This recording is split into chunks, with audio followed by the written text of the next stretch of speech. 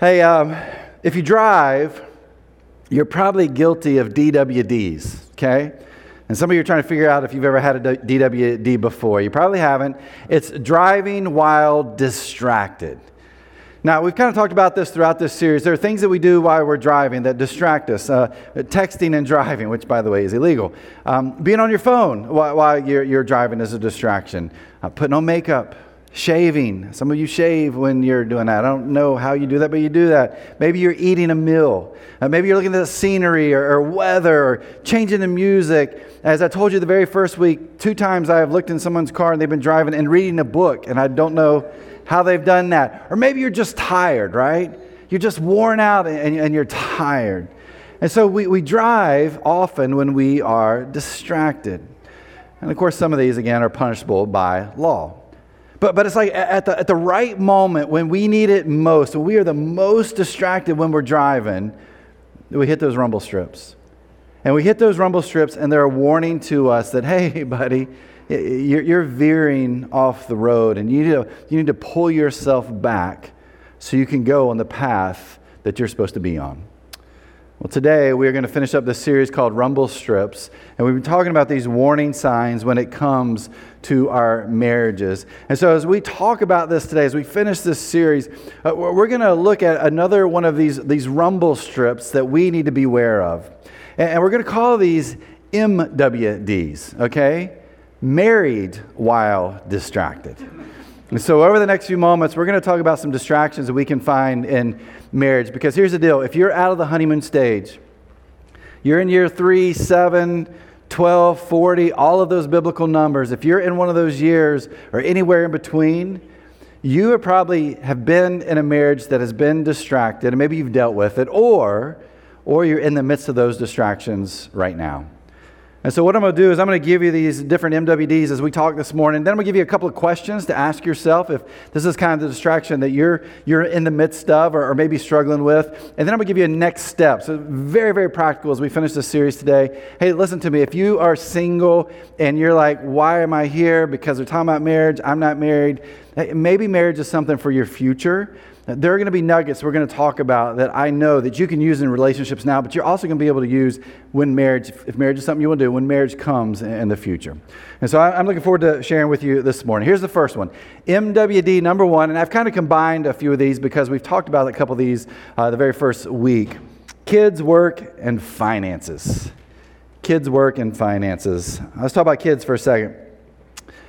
We're called to care for them, to feed them, to love them, to clothe them, to protect them. But as I said in the very first week, many times our kids can become the focus of our marriage. For instance, I've talked to some of you, you have young kids. I've heard conversations that have been going on, and you've talked about how tough it is because these kids, they're little and they just need everything from you, right? They need your time. They need your food. They need your care. And so you're like, we just don't have time for each other. Look, been there. I've done that. I've cleaned up the explosive diarrhea just like you have. It's hard when you have kids, but it's so important that in a marriage relationship, you're finding time for each other. Because if you're not finding time for each other, your kids can easily become a distraction. And here's the deal. Those little kids, they become big kids. And you think things change. That doesn't change. They still need your time. They eat a lot more food. And they need your care and your love. They can just talk to you and have a conversation, which sometimes is good and many times it's not. But kids can become a distraction. Are your kids a distraction to your marriage? So about work. Sometimes I think people work just so they can be distracted from their marriage. Because of what's happening in the marriage, they just don't want to be there. So they work a lot more. They work long hours. Now, maybe for you, that's just your work. It's just long hours. You got to work on vacation. It's all hours. Again, if we're not careful, work can become a distraction in our marriage. And then there's finances. One of the leading causes of divorce is financial stress. That if you look at divorce, financial stress comes up more and more in that relationship. Now, maybe it's all about control. Someone is trying to control everything when it comes to the money. Maybe it's just about the financial stress. It's medical bills, it's debt, it's expenditures. But if we're not careful, again, finances can become a distraction to our marriage. I love this verse in the Old Testament. Exodus 23 says, "You must not have any other God but me." Here's God who's telling the Israelites, hey, here's the deal. And we talked about this in week 1. I am priority number 1 for you. That I need to be your focus. And so we talked about how God should be our focus and how our spouse should be that second part of those priorities, that second level of our priorities. And yet often we find these other things get in the way. Now, I'm not saying kids are a bad thing, okay? They're an incredible, incredible blessing. I love that we have jobs, which is a gift, and it's kind of nice when you have to worry about your finances because you actually have finances to worry about, but sometimes these things can become so much more important than the marriage itself. Are we putting our kids, our work, and our finances ahead of our spouse? If this is you, a couple questions for you to answer. Here's the first question. Are our kids, and this is you asking the question to yourself, are our kids, my work, our finances becoming more important than our marriage? And if so, why? Question 2, what are 2 things I can do this week to begin to make my marriage more important? 2 things you can do this week to make your marriage more important. Now here's next steps for you. Go find 3 other married couples who have been married for many years and ask them to tell you how they made sure their marriage relationship came before kids, work, or finances. And if you're like, I don't know anybody that fits that bill, hey, email me, find me. We've got plenty of people here at the Journey who have been married many, many years, and they'd love to just share with you what that has looked like for them. But make sure you go find those 3 married couples and ask them those questions. All right? MWD, number 1, kids, work, finances. Here's MWD number 2, past relationships. Our past relationships, and I'm talking specifically here about romantic relationships, can become a distraction to our marriage. For example, as a pastor, sadly, I get a front row seat many times to divorce. And I know from hearing stories of how tough and hard and the toll that divorce has taken on a family and individuals. That hurt and that pain that's there can run pretty deep. And so I'll be in a conversation with this person who's divorced, and they'll talk about how, hey, I'm going to take some time for me. I'm going to get the healing that I need. I need to work on some stuff inside of me. And as a pastor, I'm like, that's amazing. Take that time, be patient, get the healing that you need. And they're like, yep, that's exactly what I'm going to do. 3 weeks later, I'm on Facebook, and it's Facebook official. This person who just said, hey, I'm going to take my time, I'm going to be patient, I'm going to make sure I'm good to go. On Facebook, they're in this relationship with someone else. And I'm sitting there thinking to myself, like, what are you doing? Why didn't you take the time that you needed to get the healing and to work through this the way that you need to work through it? Is it any wonder when we look at statistics for second marriages, the divorce rate is 67%, and for third marriages, it's 75%. And the question is, why does this happen? And I would bet you almost every single time you have someone or a group of people, a couple of people, who have not worked through those past relationships that they've had. And those past relationships are still a distraction in their marriage today. Now I know I'm using divorce as an example, but I'm talking about any kind of past romantic relationship. If you've had unhealthy relationships, they're always going to be a distraction in your marriage. But again, why? Why does this happen? Why is this the case? It's because we've never dealt with those experiences.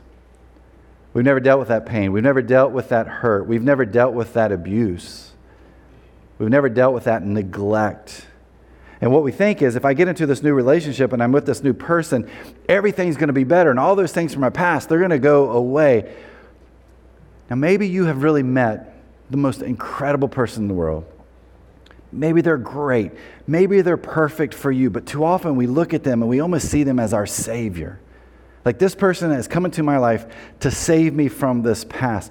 But here's what I will tell you. If you have not dealt with that past relationship in healthy ways, I don't care how wonderful and amazing this new person is, you're still going to find that past relationship in your current marriage. Well, how do we kind of find this play out? Well, I think it's in some feelings and emotions. And we read about these in Ephesians chapter 4. Starting with verse 31, here's what Paul writes. He says, "Get rid of all bitterness, rage, anger, harsh words, and slander, as well as all types of evil behavior. Instead, be kind to each other, tenderhearted, forgiving one another, just as God through Christ has forgiven you." Now, Paul's writing these words to this particular group of Christians, and he's like, hey, you're a follower of Jesus. And so if you're a follower of Jesus, there are certain things you've got to get rid of. And here's some things you can put in its place. So that's the context of what we're reading here. But as I read through this list, it kind of hits me. When I think about people I know that have had past relationships, romantic relationships that have not been good, these emotions and feelings seem to be a part of that person's life if they've never dealt with it. Again, look at what Paul writes here. He says bitterness. The Greek word used for bitterness here is long-standing resentment. This is a resentment that's always there. We're just not getting rid of this bitterness. Aristotle put it this way. He said, bitterness is the resentful spirit which refuses reconciliation. Some of us carry bitterness from the past. Then he talks about rage. Then he uses the word anger. The Greek word here used for anger is anger that has become habitual. I get it. Once you come out of a relationship like that, I think anger is probably not unhealthy. But here's the question, is that anger habitual? Do we continue to hold on to that anger over time? And maybe for some of us we do. Then he talks about harsh words. The Greek word here for harsh words is 4-letter words. Totally joking on that one. That's not really what it says. But it says harsh words, and some of us know we've used those 4-letter words describing that person, even though this relationship may have been years in the past. For some of us, we still hold on to that. Slander. The Jews called slander the sin of insult. I'm guessing if you've never dealt with your past relationships, there's a lot of slander that continues to come out of your mouth. And then other evil behavior here. Again, as I look at this list that Paul talks about, and I think about the conversations I've had with people who have gotten into a new relationship and they haven't dealt with the past relationships, there's still a lot of this there. Again, these emotions, these feelings, these actions that we take. And yet here's what Paul says. He says, if you're a follower of Christ, you should get rid of those things and you should be kind. You should be tenderhearted. He means be compassionate. You should be forgiving. I know I love this part because he says, oh, just like Jesus Christ or God has forgiven you. For some of us, these are the steps, this is the stage we need to be in when it comes to these past relationships. And so if this is your distraction, here's a couple of questions for you. Question number 1, how are my past relationships affecting my present marriage? If you begin to think back about your past romantic relationships, how are they affecting your marriage right now? Question number 2, after reading Ephesians 4, what do I need to let go of or work on because of my past relationships that are hurting my marriage today? When you look at that list, are you like, yep, that's me, that's not me, that's not me, oh, that's definitely me. Like there may be some things you need to work on through that. Which then leads me to our next step, and this is something we talk about a lot here. We've been talking about this throughout this whole series. It's going to counseling. It's having someone sit down with you and help you work through those past romantic relationships, because if you have not dealt with them, they're not going anywhere. They're going to be in every single relationship you have. And why not go ahead and work on those now? There's an email address there, office@thejourneynova.org. If you email us, just put Safe Harbor or counseling in the subject line, and we will get you connected and hopefully get you the help you need as soon as possible. But because for some of us, our distractions are past relationships. Here's MWD number 3, expectations. I've actually talked about expectations a couple of times when we've done marriage series, only because I don't think we really think about them, because I believe expectations are a huge distraction in many marriages. And we really need to understand what expectations we bring into the marriage and even where our spouse is coming from. Now, let me explain what I'm talking about. If you've been here before when I've done this, I've had a table up here and like 4 or 5 boxes, and talked about how each box represents a part of us, right? And so before we get married, we have a box that's our box of desires. Each person comes into marriage and they have this box of desires that they're carrying actually down the aisle. Now, what's that box of desires? It's your dreams, it's your hopes, it's your wishes for this marriage that you're coming into. Now, where do those desires come from? It could be something internal. It could be something that's been taught to us over time. It could be because we watched a bunch of rom-coms. It could be from a podcast, reading a book, whatever it may be. And so you come into your marriage and you've got this box of desires that you're walking down the aisle. Well, then you get married. And that box of desires, it changes. It moves from this box of desires to now, this is my box of expectations. And so what I'm doing now is I'm bringing these expectations into the marriage. And you know what I'm doing with those expectations? I'm putting them on my new spouses. I'm putting them on their shoulders for them to carry. Now what could these expectations be? I mean, it could be many different things. It could be the home that you feel like you deserve. It could be a swole bank account. It could be having tons and tons of kids. It could be having tons and tons of sex. I mean, it could be all kinds of things that we're bringing into this marriage relationship. And these are all the things that are in my box of desire. And I get married, and now they're my box of expectations. And I'm putting them on you, and I want you to fulfill all these expectations for me. But here's what happens next. A reality sets in. And reality is different than our expectations many times, and also these desires that we have. And the reality is, you don't have the home you think you deserved. You're living in a studio apartment. And you don't have a swole bank account. You have a swole credit card debt that you're trying to pay down. And you don't have all those kids running around. Maybe you have no kids. And there's not a lot of sex that's happening. It's maybe no sex that's going on.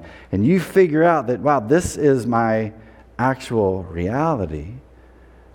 And when my desires aren't being met, these expectations I have for my spouse, if they're not being fulfilled, we can easily go into this funk because our marriage is not what we expected it to be. It's not what we dreamed about it to be. But if you think about it, here's the deal. What this marriage has become, it's become all about me. This is all about my expectations, and those expectations have become something that has become a distraction within my marriage. We read this verse early on in the series, Genesis chapter 2, verse 24. It says, "This explains why a man leaves his father and mother and is joined to his wife in such a way that the two become one person." And so we read this passage right here in Genesis chapter 2. And if you think about it, Scripture understands that you've got these two individuals, and marriage brings them together as one. And yet I want you to think about maybe your marriage or marriages that you know. How many of them function as two people continuing to be two people? Think about that. And in this kind of marriage, there's lots of my statements, right? This is my house. This is my bank account. This is my room. This is my car. This is my life.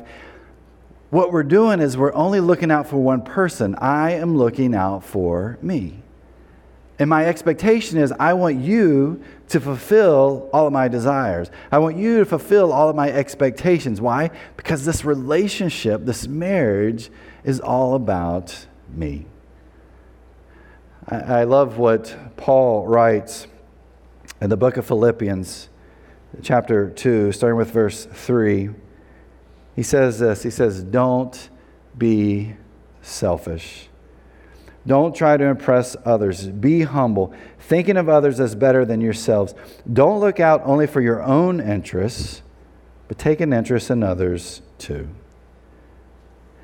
In your marriage, who's the focus on?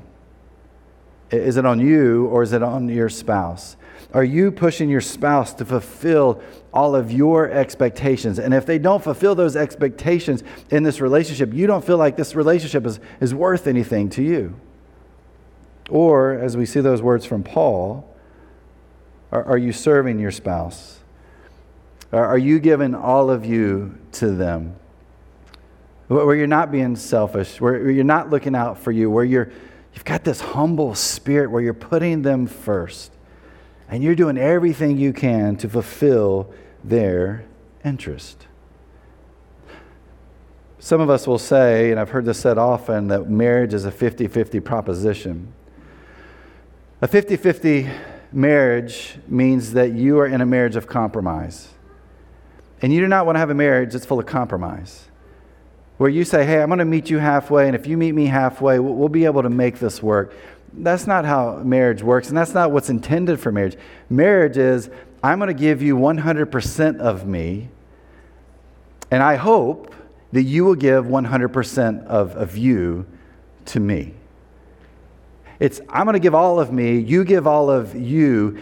I'm going to be humble. I'm going to put you first. I'm going to serve you with all that I have, hoping, and you can't really control it all the time, that your spouse will do the same thing.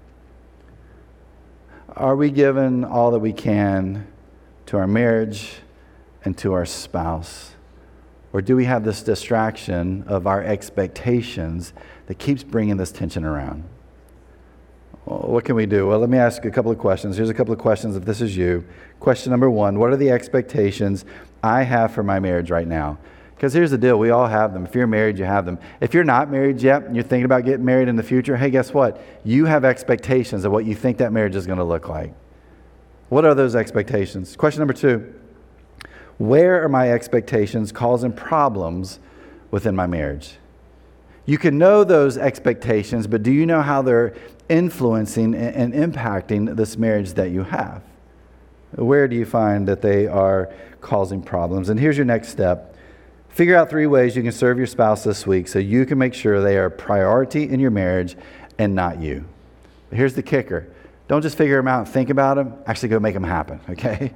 Go do those things. And again, we talked about this in the first week of our series. Don't let your expectations be a distraction in marriage. And then here's the last one. MWD number 4, family of origin. I will tell you what I believe is one of the biggest distractions in marriage.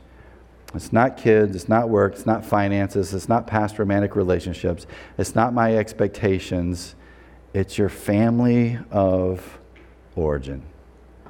Our staff's going through a book right now called The Emotionally Healthy Leader. It's written by Pete Scazzero, and here's what he puts in there. He says, Jesus may be in your heart, but Grandpa lives in your bones.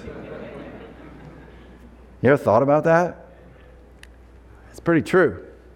Jesus may live in our heart, but Grandpa and Mom and Dad and siblings, aunts and uncles, cousins, they all live in our bones because that is our family of origin. And here's the deal.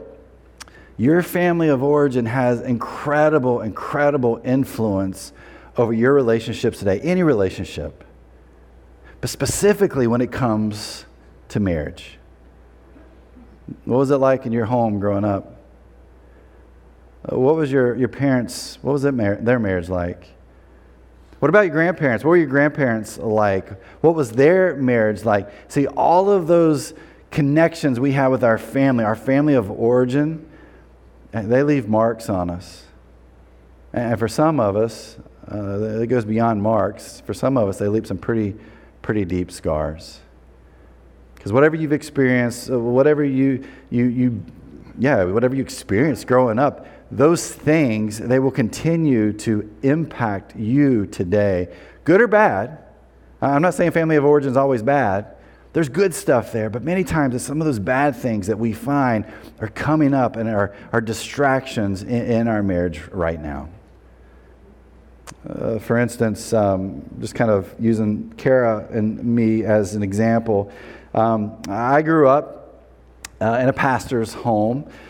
PK, I know we have a few PKs, missionary kids, here at the Journey, and some of you know exactly what this was like. Our family wasn't perfect, although kind of the expectation was you're the pastor's family, everything was supposed to be perfect, but it wasn't. My dad was a workaholic. I hardly ever saw my dad, and it was just kind of the Lord's work in those days. Pastors were expected to work crazy hours, and my dad did just that. So he was out of the house quite a bit. My mom ended up, she basically was raising 3 boys on her own to some degree, again, and I feel bad for her as I see some of you that have 3 or multiple boys that I apologize to her quite often. But here's what I do know. There was a lot of love in our home. And yeah, my dad was a workaholic. He was gone a lot, but he loved us. I knew my parents loved each other. They expressed it openly in front of us, which was definitely gross growing up and seeing that happen. But it wasn't a perfect marriage. And they're 50 years in now, and I can still tell you by watching, it's still not a perfect marriage. But there was something healthy there. And I look at my grandparents, and my 2 sets of grandparents were married to the same person their whole life, and were followers of Christ. And so I had a pretty healthy experience. Not all healthy, but pretty healthy experience with my family of origin. My wife, on the other hand, her upbringing was very different. She actually grew up here locally. She graduated from Hayfield Secondary School. Her family moved here from Ohio back in the 1980s because there was no work in Ohio, and her dad got a job down here in D.C., and so they moved down here. Her dad climbed up the corporate ladder, was very successful in the commercial real estate arena here, working for one of the big property management companies here in town. And that meant making more money, getting better titles, which meant for them bigger and better homes. And I don't know if that was kind of the norm back then, but it was like every 4 or 5 years they were moving. They weren't moving away. They were moving like 3 or 4 miles down the street because they were moving to a bigger and better home. Kara's mom, she was a stay-at-home mom. She had 5 kids to take care of, and so she was at home doing that. From the outside, when you would look at Kara's family, it was the perfect family. Everyone behaved in public. Everybody did what they were told to do. Everyone said the right things. They always looked good when they were out in public. They played a part.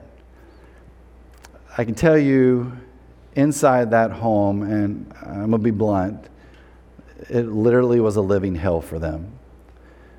Dad was controlling. And not only that, Dad was abusive. And when I use that word abusive, yes, you can let your mind go to any kind of abuse imaginable. That was the home that she grew up in. And as you can imagine, everybody in that home lived in fear of their dad. You think about your family of origin, and you begin to think how that influences you, because I can tell you our family of origin affected our marriage. We both experienced very different families, but that experience influenced our marriage. The things we said, the things that, or the way that we talked back to each other, or we didn't respond, how we responded, our actions, our inactions. So much of that in the beginning point of our relationship, in the beginning point of our marriage, was all influenced by our families of origin. Again, don't mishear me. There can be really good things we learn from our family of origin, but there can also be some bad things there. And I think our family of origin, if we're not careful, can be one of the biggest distractions that we face. Here's a couple of questions for you. What negative things from my family of origin do I need to set aside? As you think about your family of origin, what are some things that you know you experienced? You're like, I got to get rid of that. I got to move that out of this relationship. And question number 2, what can I do to separate myself from my family of origin so I can focus on my marriage? Hey, look, you're adults. If you're married, you're not stuck to your family of origin. They don't have to have still this powerful influence on you and your life, especially if you've had some pretty horrible experiences. And maybe time to adult up and kind of cut some of those ties.